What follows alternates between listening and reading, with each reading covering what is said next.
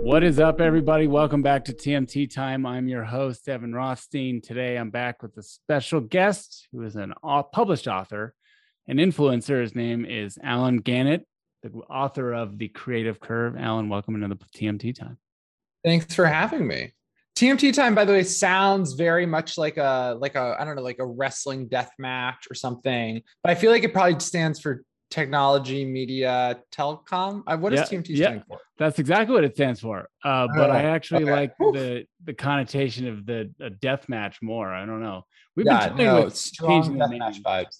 I really like you. I'm glad that you weighed in on that because I've actually considered if you Google TMT time, it comes up with Turkmenistan time zone. Yeah. So I think that sounds like a good alternative. Yeah. To Turkmenistan time. Yeah. All Turkmenistan. Right. Allen, tell our listeners a little bit about yourself for those of them that don't know who you are. Sure. So I am a author and tech entrepreneur turned investor. So I wrote a book called The Creative Curve, which is this look at the science of consumer preference and its interaction with creativity, and why, if we understand why consumers like certain things, we can also understand why creativity is something you can actually learn and get better at. And then I ran for 7 years a venture-backed marketing analytics SaaS company.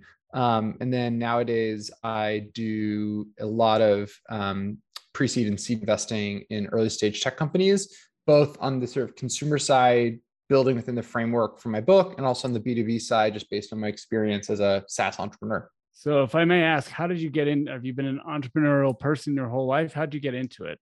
Data analytics for what? Marketing, I assume? I've always been an autonomy freak. Like I just really don't do well, listening to other people, which, has like positive and negative impacts on my life. But, I was a head of marketing for a startup, and I just found that the CEO I work for is like a dear friend, someone I really like. And I just was like, I can't do this. Like, I got too frustrated. And so it was sort of more out of necessity than anything else. I was like, oh, this is like the one career path that is sort of societally allowed for people like me. Startups, right? Just building something. And so you built a company, and would you have an exit? And now you are on the other side helping people, build companies themselves.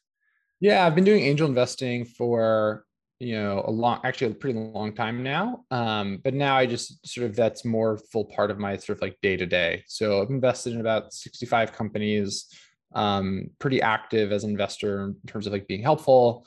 And, I tend to invest very, very, very early stage. So think like 2 people in a PowerPoint is sort of my sweet spot. So like seed round, if not a pre-seed. No, not even pre-seed. Yeah. No, seed feels late.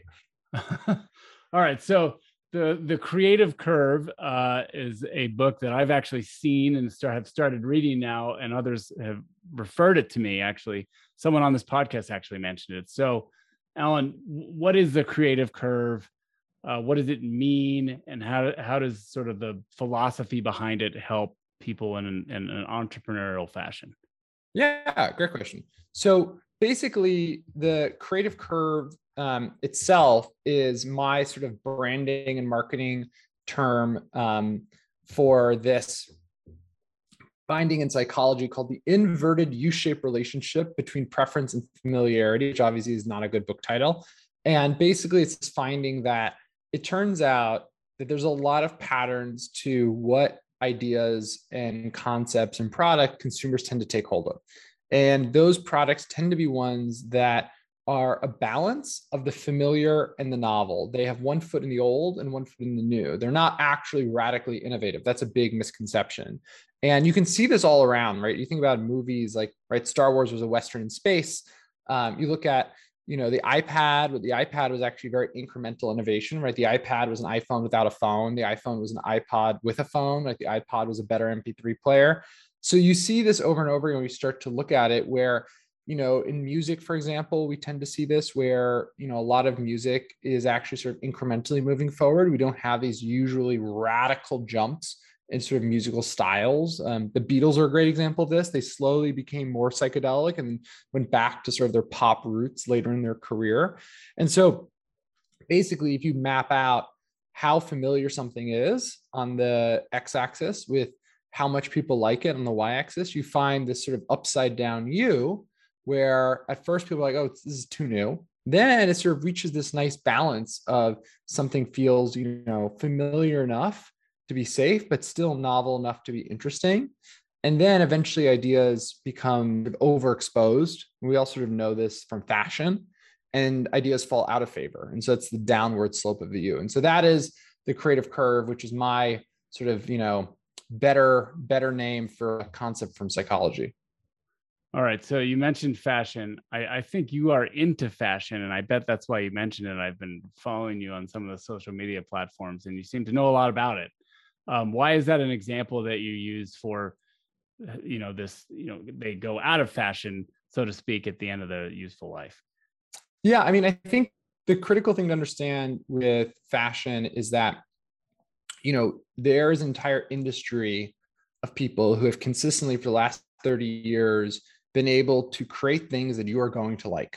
And that is a pretty weird thing to wrap your head around, because it seems sort of like, how could that be true? Well, right. The reality is, like, the fashion houses create literally like a year and a half, 2 years ahead. They're working on their seasons, right? So they're having to think about, what are people 18 months from now going to think is trendy? And what that tells you is there's a whole science to how people think about this. And so in the book, what I do is actually break down the elements of what successful creatives do in order to nail this science. And I interviewed 25 living creative greats. So I interviewed folks like Ted Sarandos, who's now co-CEO of Netflix. I interviewed David Rubenstein, the co-founder of Carlyle Group. I interviewed folks like Nina Jacobson, the legendary Hollywood producer. I interviewed Alexa Ohanian, if we're talking about startups. I interviewed this really eclectic set of people. What you find is that across industries, whether you're interviewing, a Broadway songwriter, or you're interviewing, a startup mogul, what you find is that the things they do to understand consumer taste and preference are actually very similar. And fashion, I think, is such a wonderful example of that, because it's very visual. It's something we all interact with, and we can all sort of wrap our heads around the idea that things come into style and they fall out of style. So when you interviewed these folks, was there a common theme? Because when I think about, I'm a lawyer, so when I think about creativity, it's mostly in legal writing, but most lawyers, I wouldn't put us in the creative class, if you will. Did you pick up on any themes with these people, or is it people are inherently creative, or they can become creative? What did you glean out of the interviews in that regard? Well, one thing I thought was interesting, I mean, there's a lot, but one sort of maybe broad theme I thought was interesting was that the more successful someone was, actually, the more they thought that creativity was something that could be learned. And so, let's unpack that. Well, that's kind of weird, right? Because you would think that people who have reached the highest echelons of success might feel like, well, no, there's some natural ability. But actually, what I think it is, the people who've reached the highest level of success were able to sort of step out and build a thought process and system behind their work. And since that's how they reach the pinnacles of success, they realize that's something other people can do too. Versus, I think a lot of people who maybe are one-hit wonders or have some sort of moderate amounts of success, they're not necessarily exactly sure how they got there, and they're not able to repeat it. And so that's why you find this really fascinating thing where the people who have the most sort of genius sort of type of creative success, we can talk all about the concept of genius, which is sort of an absurd concept on its face, but basically those people are the ones who also think that creativity is something you can nurture and learn and get better. And I thought that was very exciting and sort of motivating for any of us who are trying to try. Right. So is the book a useful tool to help others along the path of becoming more creative, in the vein of it's something that you think or you've learned that can be a skill that's taught? Yeah. So basically, what I do in the book is the first half of the book is sort of busting a lot of the myths around creativity. So we have a lot of myths in Western culture about how creativity works. And then the second half of the book is I explain these 4 key things that creatives do, these 4 patterns that all of the people I interviewed did that helped enable their ability to reach high creative heights. And so the first half of the book is more sort of almost, you can think like sort of a fun sort of look at the history of creativity and the scientific research behind creativity. And the second half of the book is much more of a sort of practical guide to how you can do this too. All right, so let's bust the myth that lawyers are not creative, or business people or accountants or numbers people are not creative. What are the lessons from the second half of the book, if we make that assumption, that helps those of us who don't, may have bought into the Well, myth first prior of to all, this? I think there's like a difference, right, between utility and creativity, right? So there's lots of things that we do that have high utility but aren't creative. Okay. So creativity, by definition, is the ability to create something that's both valuable and novel. That's the academic definition. And value is interesting because it's not actually just utility. Value is a social construct. So value, you have to sort of ascribe as a group that, oh, this thing is valuable. So what do I mean by that? You could create as a lawyer a new way of doing some sort of contract, but if no one ever uses it, no one adopts it, no one actually deems it valuable, it's not valuable. Value is a circular sort of concept, which I think blows a lot of people's minds, and is why you see a lot of people like misunderstanding things like cryptocurrencies, because they're like, well, it's not worth anything. Well, it turns out if enough people say it's worth something, it's worth something. And so you think with lawyers, you look at something like what Y Combinator's done over the years with a lot of their standardizing of investment stocks. So like the SAFE, for example, Simple Agreement for Future Equity, was a major creative moment for sort of people in this specific type of startup law. It was a creative solution to a problem that existed. Now, if you're just using that, you're not necessarily engaging creativity, but you do have utility. So I think a lot of times we forget that usually to advance in careers that are sort of professional, careers, whether that's accounting or lawyer, any of these things, actually the people who are most successful tend to be the ones who use their creativity and tend to be the ones who gain reputation. Because I think what's kind of interesting is that, ironically enough, in careers that are sort of normatively considered not creative, that's actually where creativity is the most asymmetric upside for those who practice it, because there's much less competition, right? If you're like in design and you do something creative, it's like, well, duh, right? Like, of course you did. That's your So job. I think lawyers and accountants, yeah, can like do lots of interesting creative things. Obviously, creative accounting, has some funny sides to it, Some but downsides to it. Yeah, legal yeah, some downsides. downsides to it. Yeah, yeah. The What you're lawyers are saying here. is me doing this podcast is a Yeah, differentiator. yeah. Turkmenistan time. It's our favorite law podcast. Exactly. When we're not even really talking about law. All right. So what are the next steps? Sort of. I just got to this point in the book. So I want the sneak preview, sort of like the laws of creativity, how they can be taught, and what they are. Sort of like drill down on them. Yeah, there's a book length answer, right? So like me try and give some that are, I think, are maybe very practical. I mean, the first one that I think is really useful, and I think lawyers do this already, is one thing you find is that world-class creatives engage in a ton of consumption. What I mean by that is they're not like going on Twitter and learning a little bit about a lot of things, but they learn a lot about a little. They go very, very deep on a narrow topic. So like jazz musicians will listen to every single jazz record. Like that's a very common sort of story to hear. Like every novelist I talk to reads a lot of books, right? And the reason why is that because you're fundamentally creating something for an audience, like that's the point of creativity, is to create something for an audience. I think anyone who tells you you're creating for yourself isn't actually really engaging in a creative craft. There, because like so much of creativity is about the audience reaction, the audience perception of value.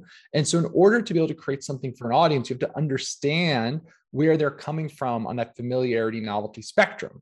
As a result, you have to be a super intense consumer, because you have to know what's out there, what are people seeing, what people like, what they dislike. And so consumption is hugely important. Now, obviously, lawyers, read lots and lots of documents. So I think, they probably feel like they do a lot of consumption. But what I think is important is really going for sort of like primary source materials, right? So the thing I talk about is that if you, for example, worked in cryptocurrencies, right, and you wanted to come up with more creative solutions to problems, the thing would not to go and read, CoinDesk or whatever, but is to go and read, original academic papers from math PhDs who study cryptography. Like that's actually where you would go from a consumption perspective. So similarly with lawyers, if you want to go and understand the stuff, it's really about going and consuming case law, going and seeing what's the newest things that are happening, what are interesting contracts that people are doing, what is the sort of, where is that bleeding edge of new, and how can I consume as much of it as possible. So consumption, I think, is a very practical one for a lot of people. The second one I'll say that's very practical is, and I think lawyers can, either do a really good job of this or a really bad job of this, is you find that all creatives engage in what I call creative community. So we have this myth in the West that creativity is a solo act, which is just garbage, right? And so like, if you think about like Steve Jobs, he created Apple on his own. Yeah, by his own. And it's like, in reality, he had Steve Wozniak. He actually raised venture capital super early. He had multiple employees. Jimmy Iovine.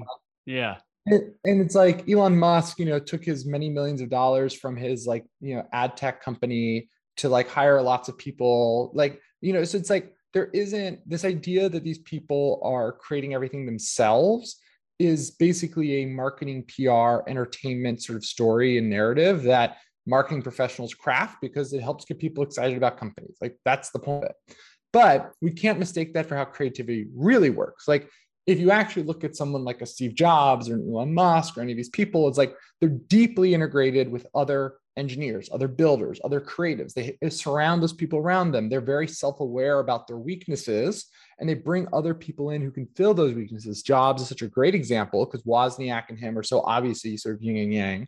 Later, it was obviously Jimmy Iovine and Tim Cook, but he was always bringing people into his orbit who filled his weaknesses. So often, we either act alone when we try and be creative, or almost even worse is we like co-found things with people who are very similar to us, right? So people who we gel with, who we sort of feel like, oh, like we're very similar. But that's a terrible reason to do something with someone else because like you already have those skills, right? It's about finding someone who 1 + 1 = 3. And so I think for lawyers, obviously a lot of legal work is so you do it on a team.